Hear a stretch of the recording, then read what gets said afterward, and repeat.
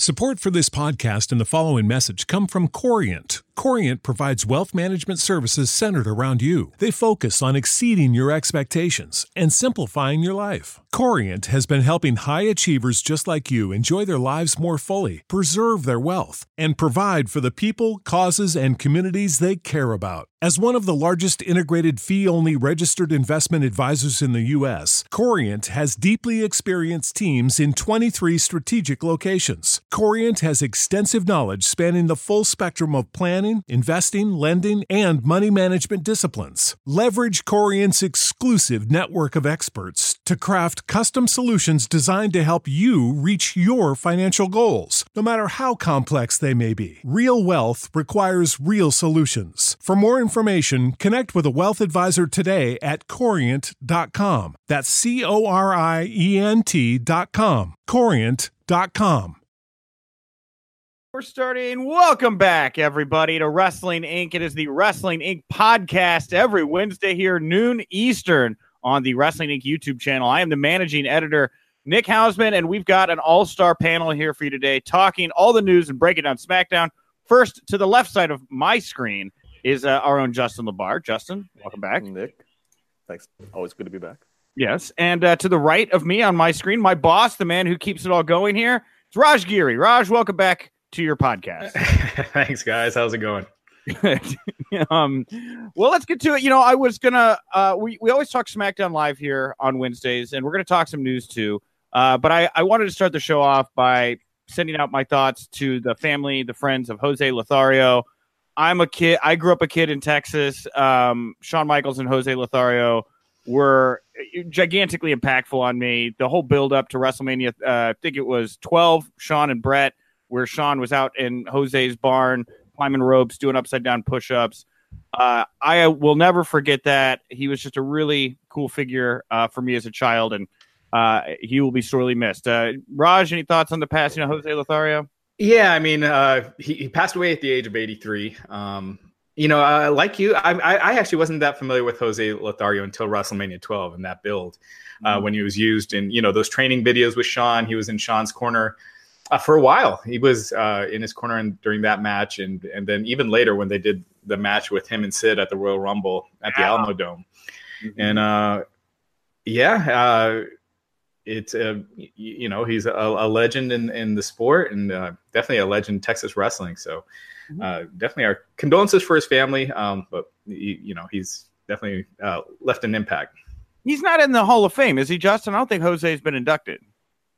No, he's not in the WWE Hall of Fame. But like you guys said, and Nick, you and I are about the same age. I can remember fondly 1996. Growing up, it was a big year. Obviously, it's when the Monday Night Wars really went into full effect with the NWO, and so I remember that year very vividly. And of course, as we said, Jose was in Shawn's corner for I think pretty much all of his pay-per-view fights he had from WrestleMania 12 until right around into '97. So very memorable in Shawn's run there. Kind of weird. Dark irony, unfortunately, of his passing just a few days after Shawn returned to the ring after an 8-year absence. Yeah.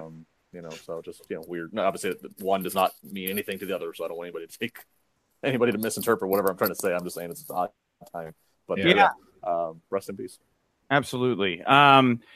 Obviously, like Shawn was so flamboyant. That was the thing I liked about Jose Lothario. He brought like a real sense of gravity, I thought, to a very flamboyant Playboy type character there. So. It was like his dad was with him, and he had to tone it down a little bit. Yeah, totally. Yeah, I'll never forget that. Anyway, didn't they do a match? Didn't Cornette fight Jose in a match that year? I think that you are correct. I don't think that Jose Lothario got out of WWE unscathed by not having to do some ridiculous match. Yeah, didn't he take a bump or something from Sid too? He took he got hit by the camera at the Rumble, right? At the Rumble, Sid took him out, didn't he? I think he hit Shawn with the camera. Okay, yeah, I think he did. I think Sid did bump him. I remember Sid bumping him. Like I said, I think I'm pretty sure he did a match against Cornette. I think Cornette was managing Vader at the time, and Cornette was wearing this ridiculous red like spandex outfit. And I think somebody else did bump him too. I don't know. I think Brett did during their match. Like he got thrown outside the ring, and during the WrestleMania 12 match, I remember him getting thrown, and I think Shawn hit Lothario or Brett hit Lothario. and Lothario wasn't selling, and Brett kind of yelled at him, and then he started selling. So anyway, it was Brett yelled his selling was 4 out of 10. I gave it a 4 out of 10. Right? Maybe Diesel bumped him too, because in that April match, the Good Friends. But no, that was when he pulled out Vachon's leg. It wasn't Jose. Never mind. Right. Well, anyway, I guess I just kind of wanted to touch on, but man, it really just kind of ripped a memory cap off of all three of us there. What a loss. And he was like the Stu Hart. He was like the Stu Hart to Sean that Stu was to Brett. Yeah, and I was at that Rumble at the Alamo Dome. I believe that was 96. And I remember how much in the news when they were talking about the match, how much they would mention Jose. Like he was almost mentioned more than Sean, in the buildup, just because he's a legend in that area. And Sean, that's when WWE was kind of on a downswing in popularity, and they were just giving away tickets at like the Taco Bells and stuff out in San Antonio. But yeah, Jose Lothario, he was all over in the news about that match. Yeah, Nick, you compared him as he was like kind of like Sean Stu Hart. We're gonna have to get Bruce Pritchard on, because we have to find out the truth. I have to believe, now that you said that Vince probably had some pitch in that year.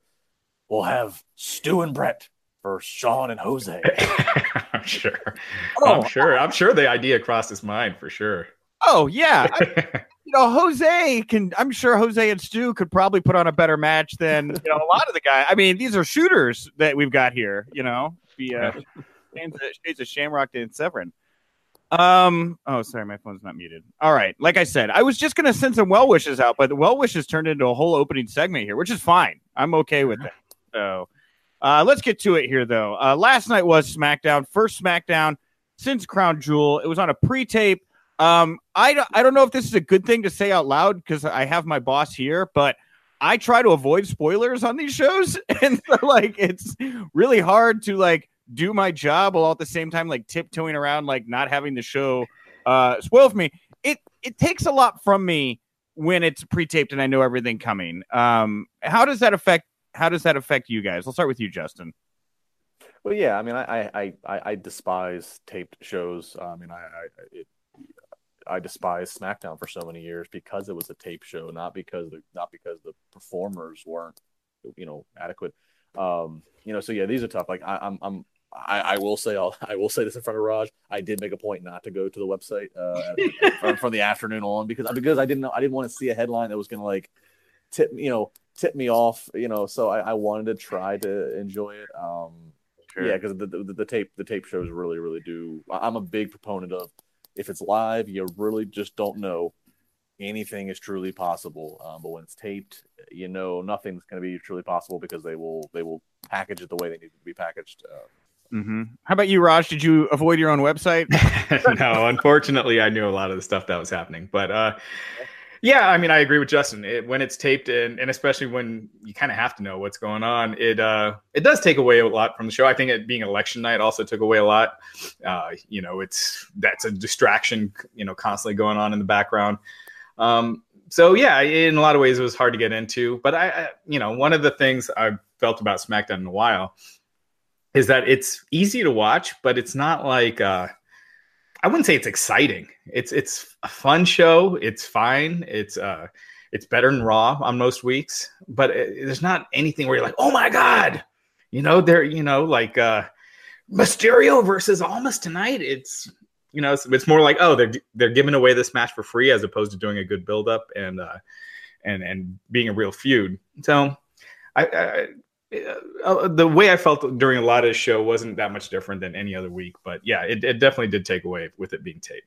There was something about SmackDown 1000. They were rocking and rolling, and then that week they kind of threw the typical format out the window to do a more raw, historical type show. And after coming out of that, I don't know.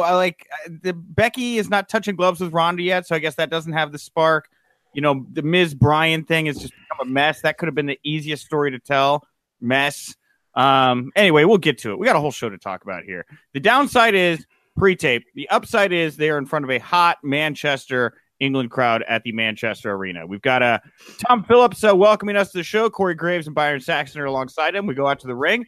Greg Hamilton's out there. He brings out GM Paige. She comes out to a big pop. How can you not, Paige, in the UK? Paige gives England a shout-out, introduces SmackDown Commissioner Shane McMahon as the fans start to boo him for his controversial World Cup title win. And the trophy's at ringside. He said that it's everybody's trophy. And I don't think that people wanted to take credit for that, you know? That's the other tough thing about these tape shows is that I don't know how disliked Shane actually is, or what is audio, what is audio edited booze that they're inserting in post production, because it seems like they're pushing us in the direction where he's going to have a heel turn. But I don't know. I hear booze, but I'm looking at the crowd. I don't really see anybody doing anything. I think it was. He was just like, we all are sharing this trophy, and people are like, no, I don't want any stock in that, you know? Yeah, I agree. I think it was legit. I don't know how loud it was because Shane was looking around, looking like he was acting surprised by the crowd reaction. So, and I like that he didn't cut a full heel promo. I hate when someone's a babyface one week and the next week their personality is completely different. I like more the subtle changes when there's a reason why they turn, and the personality is not completely different. So I like the way they did this. I thought it was absolutely stupid that he's holding this trophy and he's talking about how Survivor Series is what's the tagline? The one night a year when Raw and SmackDown meet in head-to-head competition, when he's holding a trophy that he beat a Raw guy for just days earlier. So it's like, it's not the one time of the year. I mean, there's proof right there. There's the Royal Rumble. There's Money in the Bank. And you're holding a trophy to remind us that that's not the case. But outside of that, I thought this segment was fine. As if he's thumbing his nose to hypocrisy. I'm a fan. Yeah. I cannot believe that. Can you point out all the storyline holes right now? Is kind of what he's asking the fans. Paige says we need a trophy photo op since Shane is the best in the world. And the fans boo and they start to chant for CM Punk. A photographer takes a shot of Shane posing in the ring with the cup. Shane takes the mic. He asks what's up, but he's still getting booed. He thanks Paige for flattering him with the introduction, but he wants to set the record straight that with all the talent they have in WWE, he is not the best in the world. Now, he's flip-flopping here from heel to face, moment to moment. Shane says the trophy doesn't belong to him. It belongs to everyone. And he says that he's acting on his instincts when The Miz got hurt and he took over to face Dolph Ziggler in the finals. He was just thinking of SmackDown. And speaking of brand supremacy, we're getting close to Survivor Series. Shane and Paige go over to the matches. They talk about all the head-to-head bouts. The Authors of Pain match now taking place against the Bar. Music hits, and out comes Daniel Bryan. Bunch of yes chants here. I'll breeze through this real quick. Fans chant for Bryan. He thanks them. He thanks Shane for humbly admitting he's not the best in the world. Bryan says Shane deserves another round of applause for that, and Bryan says he's honored that Paige and Shane have picked him to be the men's team captain. Miz makes his way out. Back and forth here. Miz says that technically 2/3 of that trophy is his because he got all the way through. Miz goes on about his injury, how he's never gotten injured, the crown jewel decision. Says his ankle's fine. If anyone deserves to be champion, it's him. There is a yes chant that breaks out. Shane says that based on Miz's performance at World Cup, he's right. So Shane says Miz will be the team captain. Miz leads a yes chant and taunts Bryan. And Shane says he and Paige just discussed it. Bryan will also be a team captain. So co-team captain's the odd couple here. That's how we wrap it up. Raj, I don't know. How do you think the way they kind of put together this men's Survivor Series team for SmackDown at the top of the show?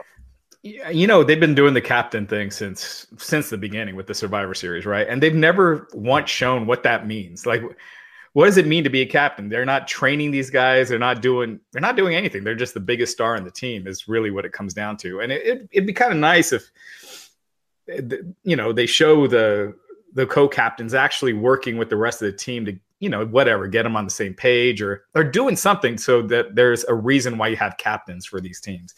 But that being said, I thought I was entertained by the Shane, the Miz Daniel Bryan stuff that throughout the show. I thought it was amusing. I thought they were both great.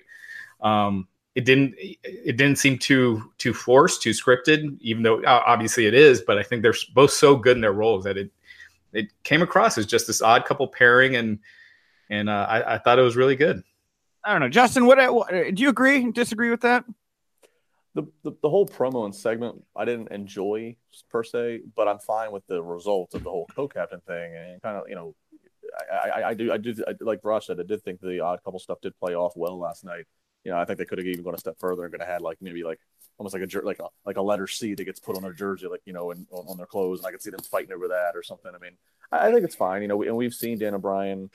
He has good comedy chops with the Odd Couple stuff. Just look at his stuff with Kane, obviously, from years ago. So I'm fine with it, especially if it's a way to kind of keep them, with each other, but obviously separate them until maybe in a Mania match or whatever down the line that could happen. But I'm fine with it. But like Rush said, I think he made a good point.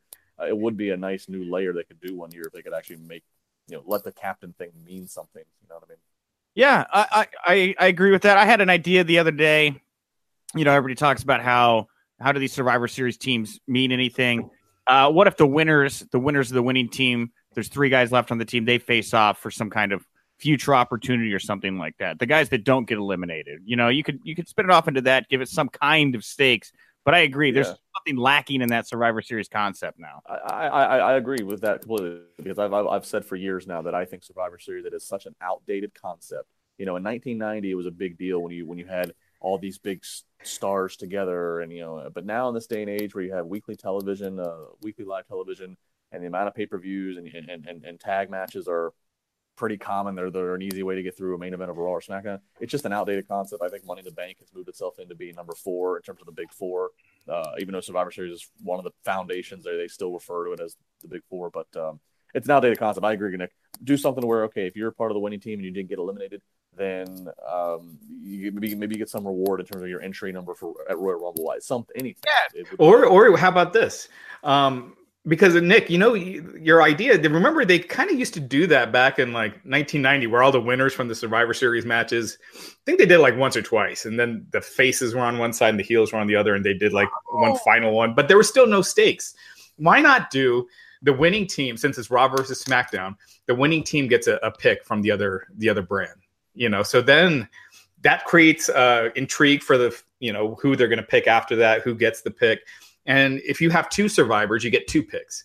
If you have the winning team has 4 survivors, they get 4 picks. And then you actually have stakes. Because Justin, I agree. I think it's an outdated concept. An elimination match is nothing special anymore. A Royal Rumble, we saw with the greatest Royal Rumble, it means nothing without that WrestleMania title shot, without stakes to it. And the one year that the Survivor Series, where I felt like there was a lot of interest, was that 3 years ago when Sting came in. And they had that stipulation that if the faces win, then Stephanie and Triple H were gone, and that created a lot of intrigue for that match, even though Stephanie and Triple H were back a few weeks later. But without the stakes, it just doesn't mean anything. And we may get something like that. I feel like with Corbin, I know that the plans kind of got thrown out the window a little bit, but there's still some animosity with Corbin and Angle, and I could see some kind of side bet or stakes being thrown on top of this one. Not out of the question. But getting back to the Bryan Miz stuff, it makes me sad, right? Like you both describe it as fine, right? It's okay.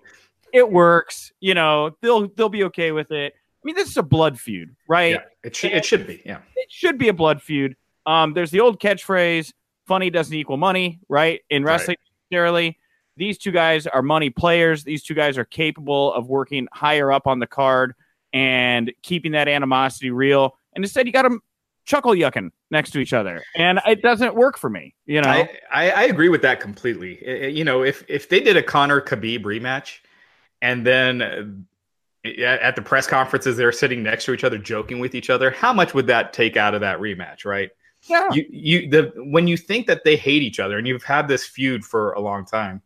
And now they're doing backstage stuff, but that's just kind of what they've relegated Daniel Bryan to. I feel like he's kind of out of the main event. He's out of the main slot for a while. Miz might get there because they need someone in, to feud with AJ as a placeholder. But you think Bryan's out of it because he didn't go to Saudi? I think he was kind of out of it anyway. You see how they've been pushing him. I think he was going to lose to AJ at Saudi, but I don't think that did him any favors. I think him tapping to AJ cleanly and then getting choked out by Samoa Joe afterwards kind of showed that he was being punished a little bit. And I think this to me honestly didn't feel like they missed a beat, right? Like they may have done the exact same thing if he'd have gone to Saudi Arabia anyway, right? I mean, because my prediction if they'd have done the bout was that Miz was going to somehow cost Daniel Bryan the match, and they could very well wind up right here where they are right now, at each other's tickling each other's funny bones or whatever they're doing right now. So anyway, all right, we're moving on here. That was just the opening part of the show. Yeah. Still to come tonight, we're going to have Rey Mysterio taking on Andrade Cien Almas. And also we're going to get the New Day versus the Usos with some Survivor Series implications going on. Back from the break, The Miz is arguing with Daniel Bryan. Shane McMahon interrupts and says he needs a team to bring this home. He says he needs everyone to be comfortable, but Miz and Bryan make everyone uncomfortable. He says they also bring out the best in each other, and that's what he needs. Miz and Bryan both say Shane can count on them. He says they have to pick the other three members before the night is over. Miz has his first pick tonight, Shane. And Shane tells him not to suck up. It's not time. Bryan interrupts. He says he can't believe he's saying this, but he agrees with Miz. It makes sense. Bryan says Shane proved how much he cares about SmackDown at Crown Jewel, and Shane accepts the spot on the team and walks away.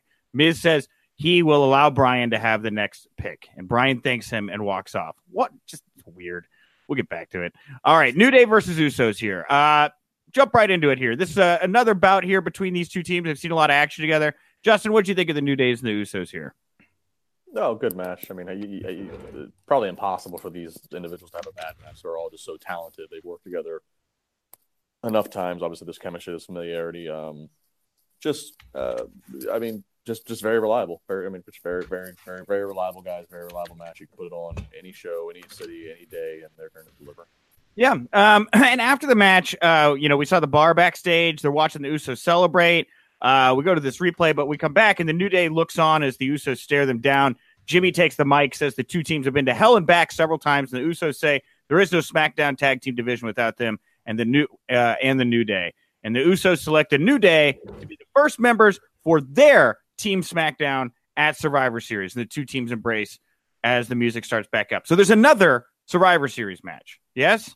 It's not the one that we're talking about with the Raw and SmackDown men?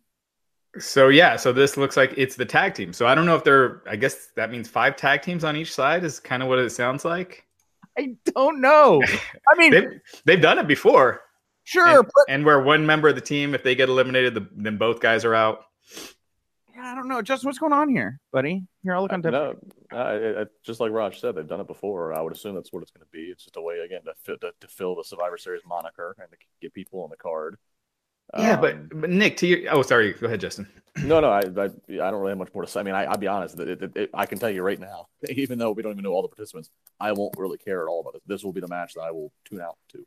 Yeah, the fact that Tammy in the chat is pointing out that they did say there's going to be five on each. Tammy, please let me know if that's 5 teams or 5 men. 5 men doesn't make any sense, so I'm guessing 5 teams.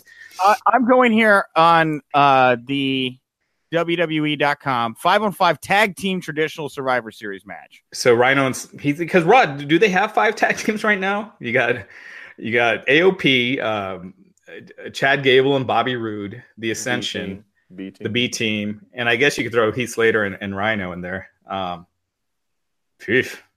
at least SmackDown will win one match. They should be taking that one. But yeah, I mean, to your point, they just kind of throw it out there. They don't make it a big deal that they're doing this tag team match. And again, that would be great if the stip was whoever wins that, they get to pick one tag team from the other brand. It would make it way more interesting. Although SmackDown kind of has the cream of the lot with tag teams right now. So the bar as well. Yeah, and the two best. The bar's on SmackDown. I should say the two best, but 2 of the bigger ones, the bar and AOP, they're already tied up in another tag match. At least if the tag champions were the captains of the tag teams, I don't know. Yeah. This caught me so off guard. I had to rewatch it and then read it. I was like, what? What's happening right now? And that's my thing. You have these long matches for, at least they had some sort of stip for it. That sometimes even long matches that are good, if there's no reason for it, it just feels like you're killing time, even if it's good. And the Usos and New Day are always going to have good matches, but I didn't care who was the captain of the tag team, at Survivor Series. We then go backstage. Miz is on the phone talking about doing media next week for the release of the Marine 6 featuring him, Becky Lynch, and Shawn Michaels. We will have an exclusive clip from the Marine 6 early next week. There you go. Hop on it. Okay. And it sounds like his agent informs him that the talk shows want another star. They want Becky Lynch to talk to from the movie. And Daniel Bryan walks up and he says he's picked Rey Mysterio to be on Team SmackDown. And Miz says Ray is a future WWE Hall of Famer, but he's done nothing since coming back. And that's when Brian points out that, well, Ray's beat Orton, he's beat Nakamura, and he's beaten you too. Miz says it was a fluke, just like Brian's win at Super Showdown, and he says if Ray impresses him tonight in his match against Andrade Cien Almos, then he can have the spot. And Brian agrees and has an idea for the final member of the team. Instead of he and Miz fighting backstage, they will select 2 superstars to battle it out in the ring. Miz agrees and walks off. And there we go. So the tease here, Rey Mysterio may or may not be on the team. More back and forth here with Daniel Bryan and The Miz.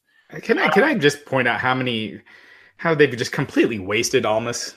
You know, he seemed like such a sure thing coming from NXT. Him and Zelina Vega. Zelina Vega wasn't there. She had suffered a concussion at Evolution.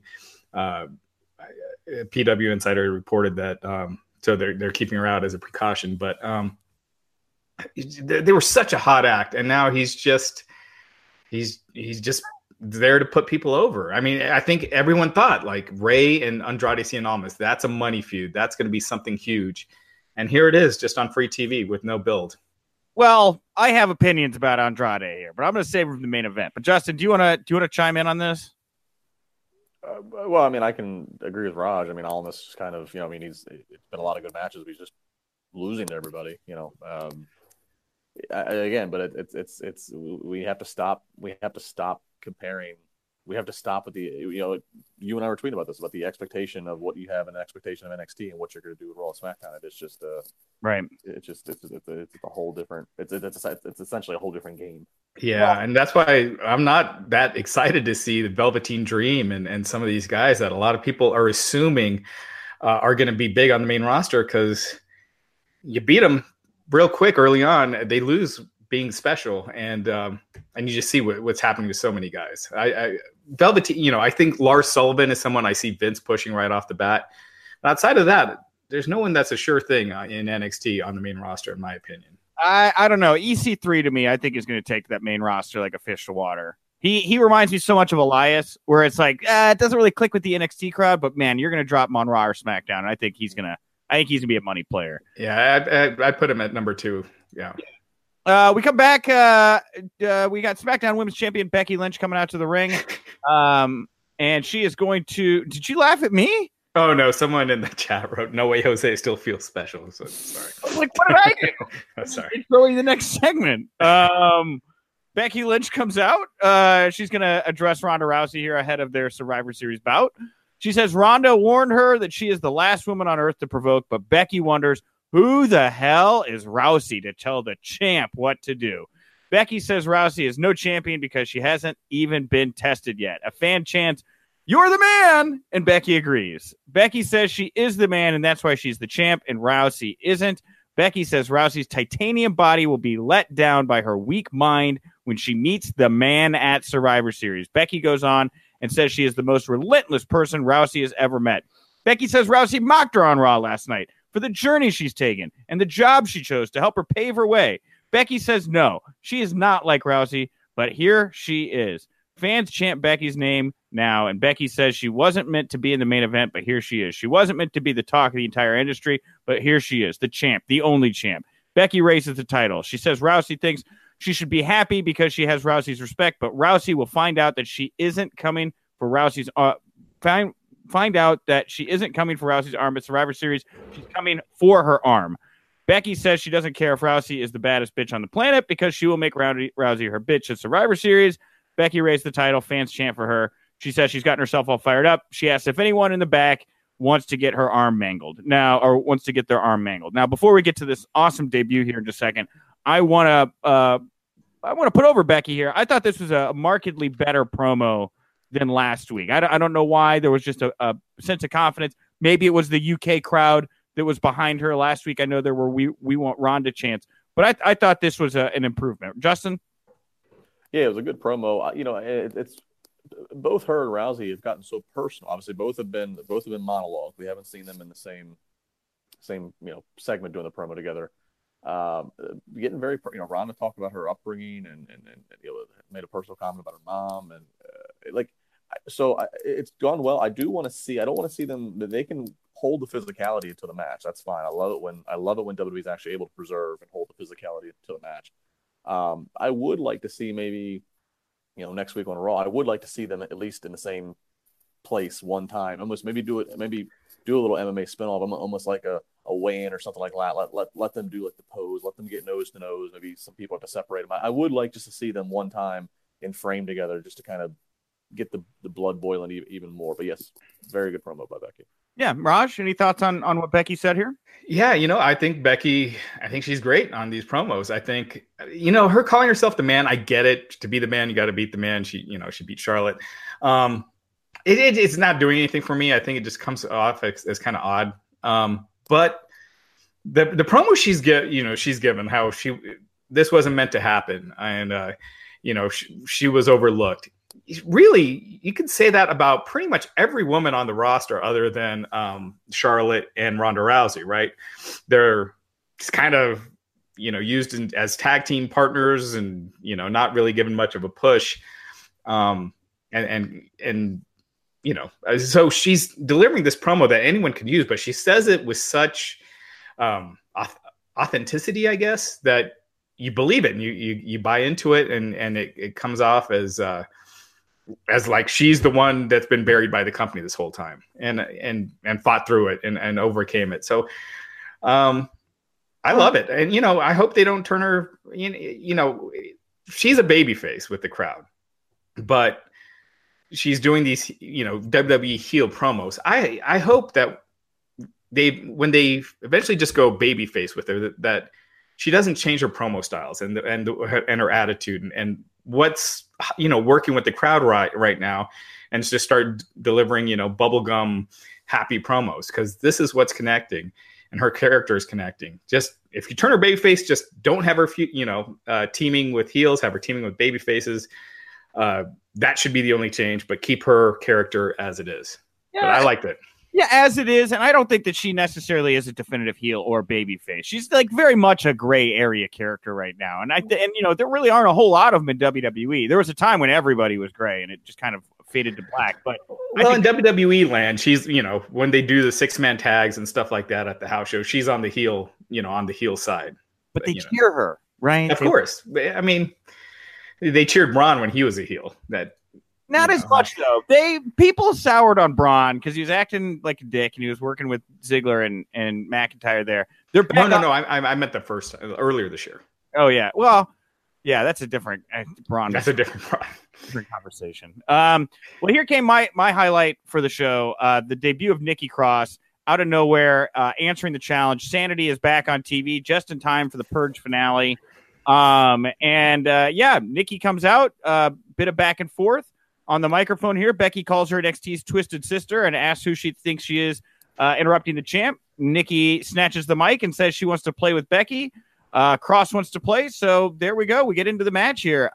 Very cool visual, obviously in Nikki Cross's backyard here in Manchester, England. Huge reaction. Justin, do you think this is a permanent move for Nikki to the main roster, or do you think this was something that was just done to pop the UK fans? I mean, I tend to believe it's a permanent move. It'd be rare to have it, to put her against your champion, and then only for her then to not, to go back to NXT. I don't know. It was very cool. The visual was cool. The match was good. Everything about it was good. I really got to shake my head though, because one, it's like, okay, we haven't seen Sanity since when? It's all of a sudden because she's being reattached with them. That I don't know what that's supposed to mean. That's supposed to be a good thing. Also, when Sanity came to SmackDown and didn't have Nikki Cross with them, I said that's probably the best thing for her, because it kind of similar to when Carmella stayed in NXT when Enzo and Cass went to Raw, which was it allows more reps, more time, more focus in NXT versus being just part of a stable in which is very inconsistently featured on TV. So if this is permanent, I'm not sure if that's a good thing for her. Well, I will say that I thought it was interesting that we're at a point now where the men, I don't want to say riding their coattails, but the men are getting the bump here from working with a popular female character. There's definitely a turn in the tides here as far as interest goes, I think, as far as gender interest in did anybody find it odd? Because I don't believe the rest of Sanity didn't stay out there at ringside. No, for that match. But that's the thing is, like, they seem like the window dressing for Nikki to me at least. Like I'm interested in a Nikki pushing around her like drunk older brothers to like do her bidding kind of deal. I'm fine with that. I hope that she steps up as the featured act in Sanity and they build around her. But Nick, you got to remember, the UK crowds are kind of like NXT crowds. Nikki Cross is not going to get that kind of reaction in Tulsa, and when they're back, back stateside, we see that every night after WrestleMania. The NXT people come in, they get these huge pops, and then they're DOA a month later. Me and Justin, when Almas first faced AJ Styles, we had this discussion about AJ being beat. Almas being beat right off the bat, and I'm like, man. Once WWE gets used to beating you, this isn't WCW back in 1990 where having a good match with the champion elevates you. Once they're already used to beating you, it usually goes downhill from there. We see it time and time again. I would agree, but this is like a different case here for me. Becky is the hottest thing right now in women's wrestling at WWE, other than maybe Ronda Rousey, but very, very popular right now. I don't think it does a disservice to Nikki Cross to go in there and look competitive with Becky, which she absolutely did. I mean, she did lose via submission. But again, a guard Nikki Cross running back to her big bully brothers and trying to mount some offense or revenge, I'm willing to go down that rabbit hole and give it a shot. Whether or not they do it or not is a different thing. And I don't think it's going to be overnight, but I do think there's a dynamic there I'm interested in. I'd love to see it. I just see it this is just what I've seen time and time again with WWE. And, the same exact case can be made with Almas and AJ Styles. AJ Styles is the best wrestler in the company, very popular, almost had a competitive match with him. So you would think, you would think it'd be like Sting and Ric Flair back in 90 when, they had a time limit draw, or when Sting lost to Flair early in his career. It helped him, it elevated him, and they pushed him up. What we usually see in WWE is you get pushed down. And we'll see. And Nikki Cross, I just don't see her as someone that they push. And Sanity, I said it from before they were on the main roster. I just don't see them as a main roster act. They might be back on TV for a little bit, but I think in a month they'll be back to where they were. I hope I'm wrong. Justin, I can tell you want to chime in, Justin. No, I was just going to say, Raj, maybe something Modi said maybe triggered a thought. Raj is very, very much correct about the night after Mania and the NXT crowds, and that is just not a fair sample of reaction, because I was there live when No Way Jose made his debut, and there was somebody sitting near me who was losing their mind of excitement. It meant so much to them that No Way Jose was coming out, and where we are now. Anytime you've got the gimmick where they're going to hire 24 indie workers to accompany you to the ring, I think is like a death sentence. Honestly, I think that's just say no if you get pitched that. Just no. If they're telling you they're giving you the gimmick of something that died a quick death, turn it down as quickly as possible.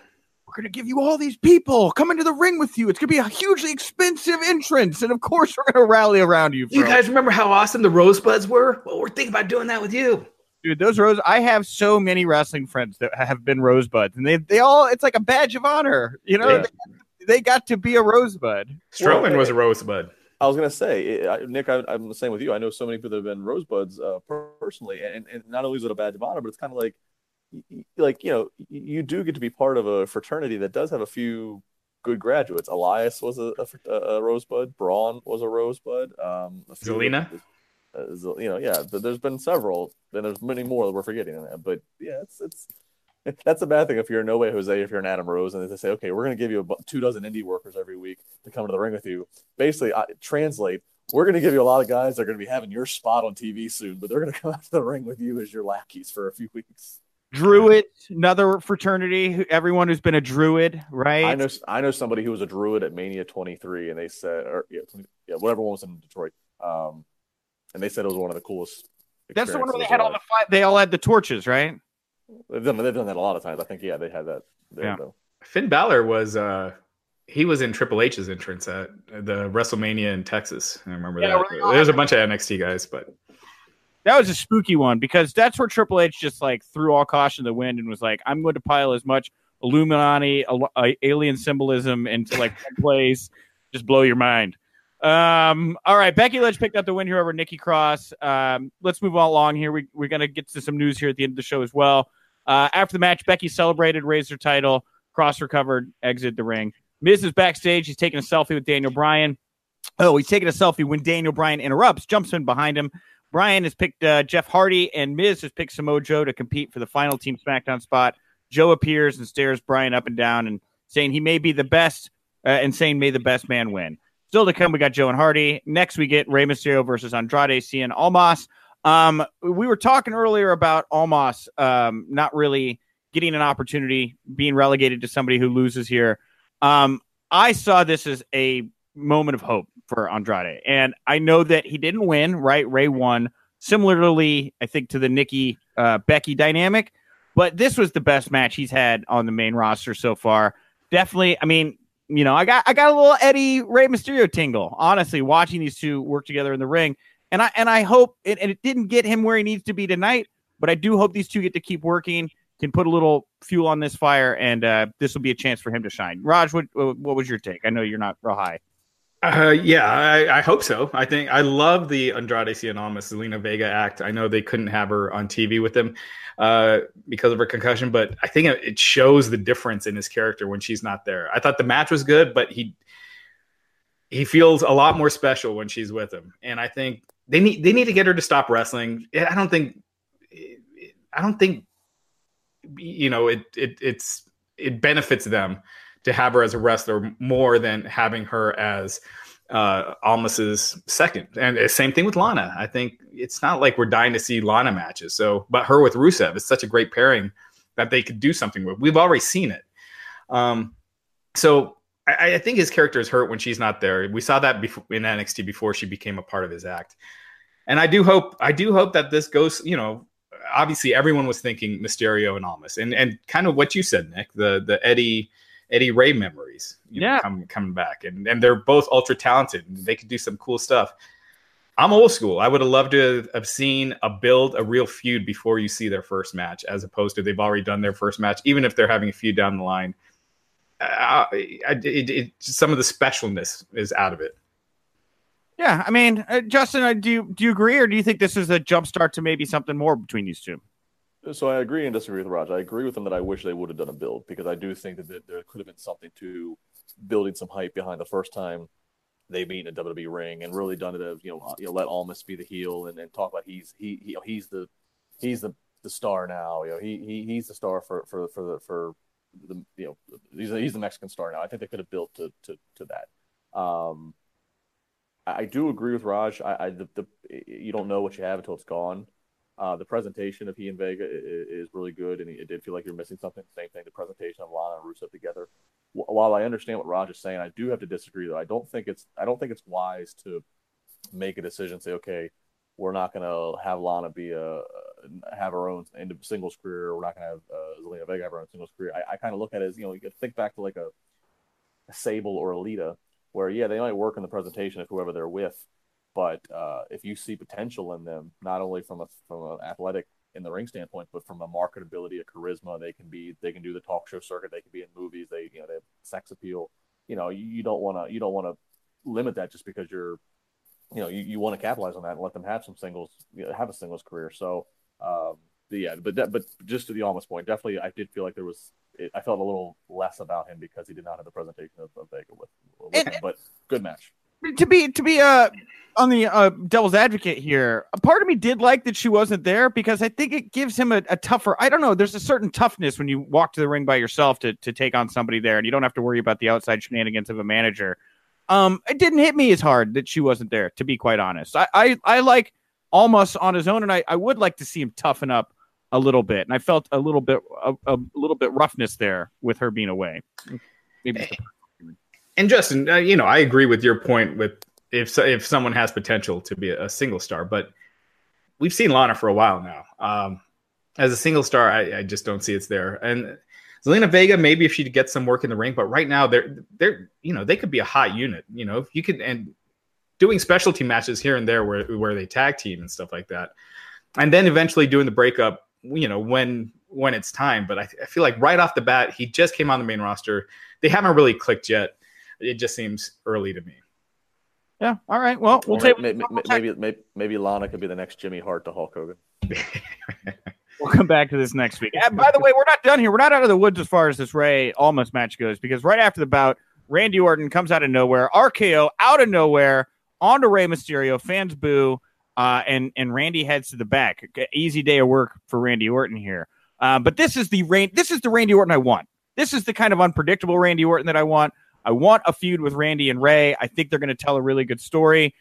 The only downside here for me is that, it looks like Almas is going to be left in the dust here, and Rey's going to pretty quickly spin off and go battle Randy Orton. I mean, is this the feud you want right now, Justin? I don't know if it's a feud I want. I don't know how I feel about it. I like Randy Orton like this, but it doesn't really do much for me. I was more or less, out of all of this, I was actually more distracted by Rey Mysterio's ring gear. It looked like he was wearing a diaper.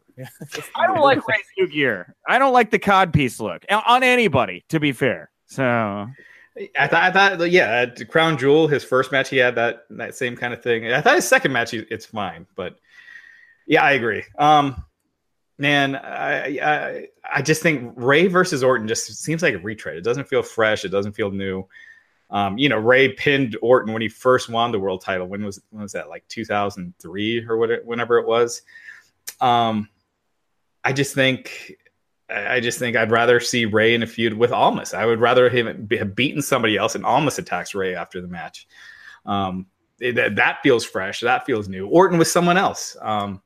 I don't know who is kind of up to that spot right now, but I guess for me, it's just like I salivate at the idea of Randy Orton laying out Dominic, who's now of age and could take that bump, right? I salivate at the idea of Randy Orton always going after that mask, right? Really trying to embarrass him, tracking him down to Mexico. They're going to be in Mexico City on December 1st.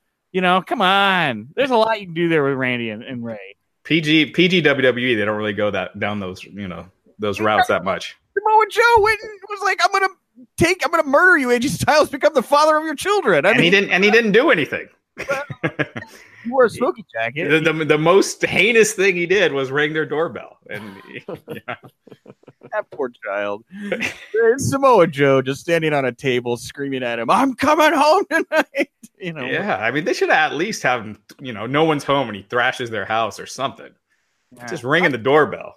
I guess I'm just jonesing for a Dominic entrance. I was so nostalgic for Dominic. He's training. He's training. I know he is. Yeah.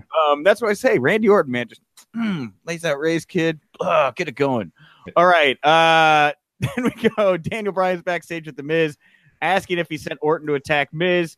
Orton to attack Rey. Miz admits that Rey was impressive before the RKO, so Rey has earned his Team SmackDown spot. They argue about Samoa Joe versus Jeff Hardy. So Rey is going to be on Team Survivor Series here, and it doesn't look like Randy Orton will be on that team. Kind of weird that they would do this now and not have them building towards a Survivor Series match to me, right? No? Am I crazy? Yeah, it is weird. Unless Orton attacks Rey next week and it takes Rey off the team. Somehow, but yeah, it's odd. Then we see we get a WrestleMania 35 tickets announcement, hype for Survivor Series card. We go backstage to a pre-recorded video from AJ Styles. He's talking about beginning his reign in Manchester and says he's rewarded again by getting to face the Universal Champion Brock Lesnar. Fans boo Lesnar. AJ says he gave Lesnar all he had last year, and he's going to do that again this year, but the outcome will not be the same. Styles goes on and declares he will beat Lesnar at Survivor Series, and that's not a prediction. It's a spoiler because he is the phenomenal one. More from AJ here. I don't know if we need to really touch on that. We go back to the ring. Paige is in the ring. She's here to reveal the members of Team SmackDown Women's Survivor Series team. She introduces Carmella. R-Truth joins her. Naomi's out next, followed by Sonya Deville, then Asuka, and then Paige reveals Charlotte, but Charlotte's music doesn't hit. Mandy Rose's does, and she comes out and she laughs at everybody. She says surprise, and Rose says she's obviously an upgrade. Paige says no. Rose will not be taking Charlotte's spot on the team. Mandy Rose says she knows, but she's curious why Paige chose Sonya over her. Very interesting. Rose says she didn't. She says don't get her wrong. She's really, really happy for Sonya Deville. But she reminds us that she eliminated Sonya from the Evolution Battle Royal and says she's a little concerned about Paige's decision. She takes shots at Asuka, Carmella, Naomi. Naomi decks Rose after a shot about Jimmy, I believe. Mounts her with strikes. The others try to keep them separated. Rose and Deville face off as the crowd tries to get them to go at it. Deville looks like she wants to talk, but Rose just leaves the ring. So we've got some animosity here between Mandy Rose and Sonya Deville. Again, one of them in a Survivor Series match, the other not. Very weird to me. Makes no sense. Doesn't. Agreed. Any thoughts on this segment, Raj? No, I agree. Yeah. It's weird. All right, we'll get to the main event here, and then we'll get to some news. Samoa Joe takes on Jeff Hardy. Samoa Joe beats Jeff Hardy with tap-out finish, so Samoa Joe is going to join the team. After the match, Joe stands tall as the final member. His music hits. We go to replays. Joe gets to ringside, gets in Brian's face, taunts him. Brian unloads. He beats Joe. Brian applies the yes lock to Joe. Very cool, by the way, he did that. Daniel Bryan laying flat on the ground and let Joe feed to him. I thought that was just a really cool transition to the yes lock. And Miz runs into the ring for the save, telling Brian he can't do it. Brian attacks Miz. Shane comes out. Brian flips him. Shane, Joe, Miz all look on from the mat. Brian leaves the ring. Melee here. How will these guys ever get along come Survivor Series? Felt very old school to me. I don't know if it gripped me. This whole episode didn't really grip me. I don't know if they knew they were up against the elections. And I know that Roman's out, obviously with the unfortunate circumstances battling cancer, so they're reshuffling the whole deck and everything. This show just didn't grip me tonight. This kind of ending here, I honestly thought it made me less interested in characters that I was more interested in just weeks ago. I agree. I mean, I don't know how many times we've seen the same angle. It was Survivor Series in the past. Again, we've said this a few times. If there was a stip and then everyone felt strongly about them needing to win because of that stip, I think that would be more gripping. It would make me more into the match as opposed to, are they going to get along for this match that means nothing? I don't give a crap. I agree. So I agree. Yeah, I agree. Like I said, I felt like this episode was pretty easy to watch, like most SmackDowns, but there wasn't anything that was gripping or overly exciting that has me wanting to tune in. Yeah, when SmackDown was over, after watching that 2 hours, it just made me go, all right, I wish I would have gone to Raj's website so I could have read and I could have just saved myself in 2 hours. I jumped immediately over to the elections. I was like, all right, let's see what's going down here right now. I'm sure everyone did. But, I will say, as much as everybody said the elections, might compete with SmackDown, the election coverage last night up until about 9:00 was not good. I mean, it was just speculation. I actually kind of enjoyed the reprieve of watching SmackDown and then, getting to whatever the results were at the end. With that, I mean, the first 4 hours, it's just like polls are closing. Big news. Polls are closing in these states. Whatever. So I thought this was more interesting than that, at least. All right, let's get to some news items here to wrap up the show. We'll talk We'll talk as many as we get to. New episode of The Weekly drops tomorrow. I'm going to be diving deep into the news. So if you're looking for a news show, join me there. But I know you wanted to chat about this, Justin. Hulk Hogan and Rusev, right? Hulk Hogan and Rusev. Well, that one's funny with him basically alluding to he's going to take Lana and he says Crush-a-mania. But the Hulk Hogan tweet that really got me was the one that he tweeted earlier in the week where he talks about, he says that he looks like he's so big, he looks like he can beat up all the WWE roster. He says, I've got the tweet right here. He says, okay, today's a new day. After seeing myself on Crown Jewel, I've decided to get serious and get under 300 pounds. I looked huge, swole, jacked, and my arms are still bigger than most of the wrestlers' legs. I don't want to look like I can beat up the whole WWE roster anymore. Only love, HH. Now, I know that Hulk is a very old school wrestling guy. He's very carny. I understand he's always going to put himself over. Even when he's on his deathbed, he's always going to think that he could still do one more match and drop a big leg drop. I understand that. But I just think to myself, and I like Hulk Hogan, in terms of I like the legacy, the wrestling legacy. Sure. But don't you think it's a bit odd, Hulk, when you just came back, you got reinstated, you just had to kind of say sorry to this whole roster. You're trying to win them back over, whether they're black, white, or whatever. And you're kind of go on Twitter and say that you look like you could beat all of them. I don't know. It's just something weird to me. And did you guys see Tyler Breeze's tweet? No. I have not seen the Tyler Breeze tweet. No. He had replied. He said, I was going to tweet a reply, but honestly, no interest in him. So I'll say this. Our roster is talented as hell. Thanks for giving back, brother. Later, he was saying he was meant Dolph Ziggler, kind of tongue in cheek, but I mean, it's clear that was in response to Hogan. Look, I mean, Hogan, it is weird that he's the biggest star in our lifetimes in pro wrestling. And his final matches were a couple of house shows for TNA, in the UK, in England. So yeah. And now with Shawn wrestling at Crown Jewel, no wrestler has really had that big retirement match farewell, without coming back. Shawn, Ric Flair obviously had those matches in TNA. He's getting his trunks pulled down. The Rock never had a big retirement match. Steve Austin, he probably had the biggest final match, but it was never announced that it was going to be his last. So, but Hogan, let's face it, he's not going to wrestle again. He can get discount coffee at Starbucks. He actually could for the last 10 years. He's 65, technically a senior citizen. He is right. His arms are probably bigger than a lot of the main roster guys' legs, but he's not wrestling again. So I don't know what good it does him to put down this current roster when he just came back. It's his first appearance. And with a shot that clearly has some truth to it, it just seems stupid to me. Now, here's the thing is, Hulk Hogan did return to Crown Jewel, but unless you watched Crown Jewel, you wouldn't know that because to the best of my knowledge, right, this was not referenced on Raw or SmackDown that Hulk Hogan was the host of Crown Jewel, right? No. And by the way, what a crappy host he was. He came out, said, "Hey, welcome to the party," and then locked himself in the bedroom, right? That's the worst kind of party host that I knew those guys at college. They're awful, right? So could you imagine with the Emmys if that's what the host did? Just came out, did a 2-minute promo, and that was it. At least the New Day had some pageantry at WrestleMania. It came out in ridiculous costumes every now and then. And they introduced the Hardys. Yeah. Yeah, you're right. But yeah, no, Hulk, it's such a weird, Crown Jewel seriously feels like a fever dream. It doesn't feel like it happened. It's like Good. it's like, oh, some of us remember it, some of us don't. Oh, the Bernstein Bears. Oh, yeah. Berenstein Bears. All right. I'm actually going to go.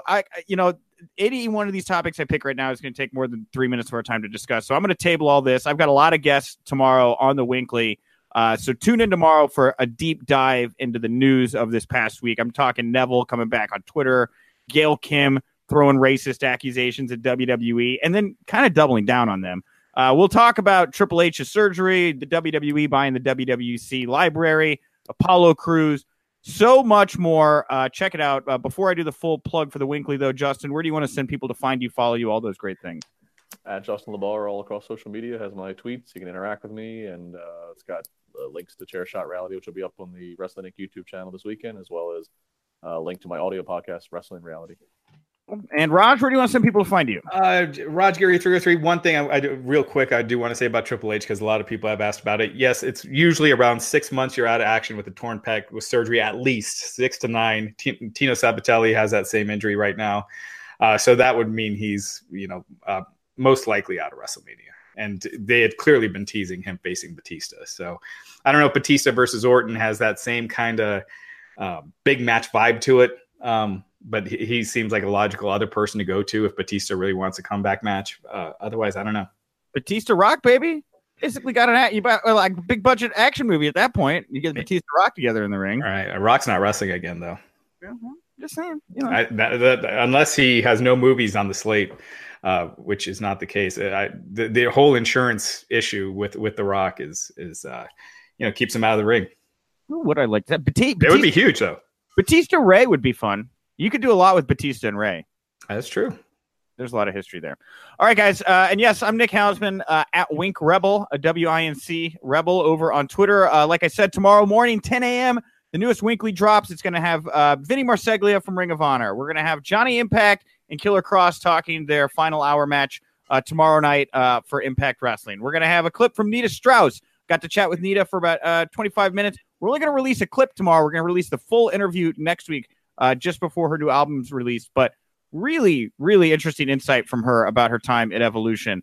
We're also going to have Levi Margolin on, who wrote the book Trump Mania. We're going to be digesting the effects of Donald Trump's carny ways in the world of American politics. And also, we are going to be having on Dan Murphy from Pro Wrestling Illustrated to talk the PWI Top 100 Women in Wrestling. And Jesse Collins is too. It's just going to be a packed show. Go on iTunes, subscribe. And Lance Noy, the interview with Lance Noy, Roman Reigns' cousin. That's right. And Lance Inouye. That's right. Andy Malnosky, my co-host from last week, will be presenting that interview. So just tons and tons of great audio, enough to get you going to end your week. And we will be on site. Wrestling Inc. will tomorrow at MLW's Chicago tapings. So we'll have news coming out of that as well. Thank you guys so much for tuning in here to another Wink Wednesday podcast. We'll be back next Wednesday and every Wednesday, 12 Eastern. And remember, if you winked, you didn't miss it. When you need mealtime inspiration, it's worth shopping Kroger, where you'll find over 30,000 mouth-watering choices that excite your inner foodie. And no matter what tasty choice you make, you'll enjoy our everyday low prices, plus extra ways to save, like digital coupons worth over $600 each week. You can also save up to $1 off per gallon at the pump with fuel points. More savings and more inspiring flavors make shopping Kroger worth it every time. Kroger, fresh for everyone. Fuel restrictions apply.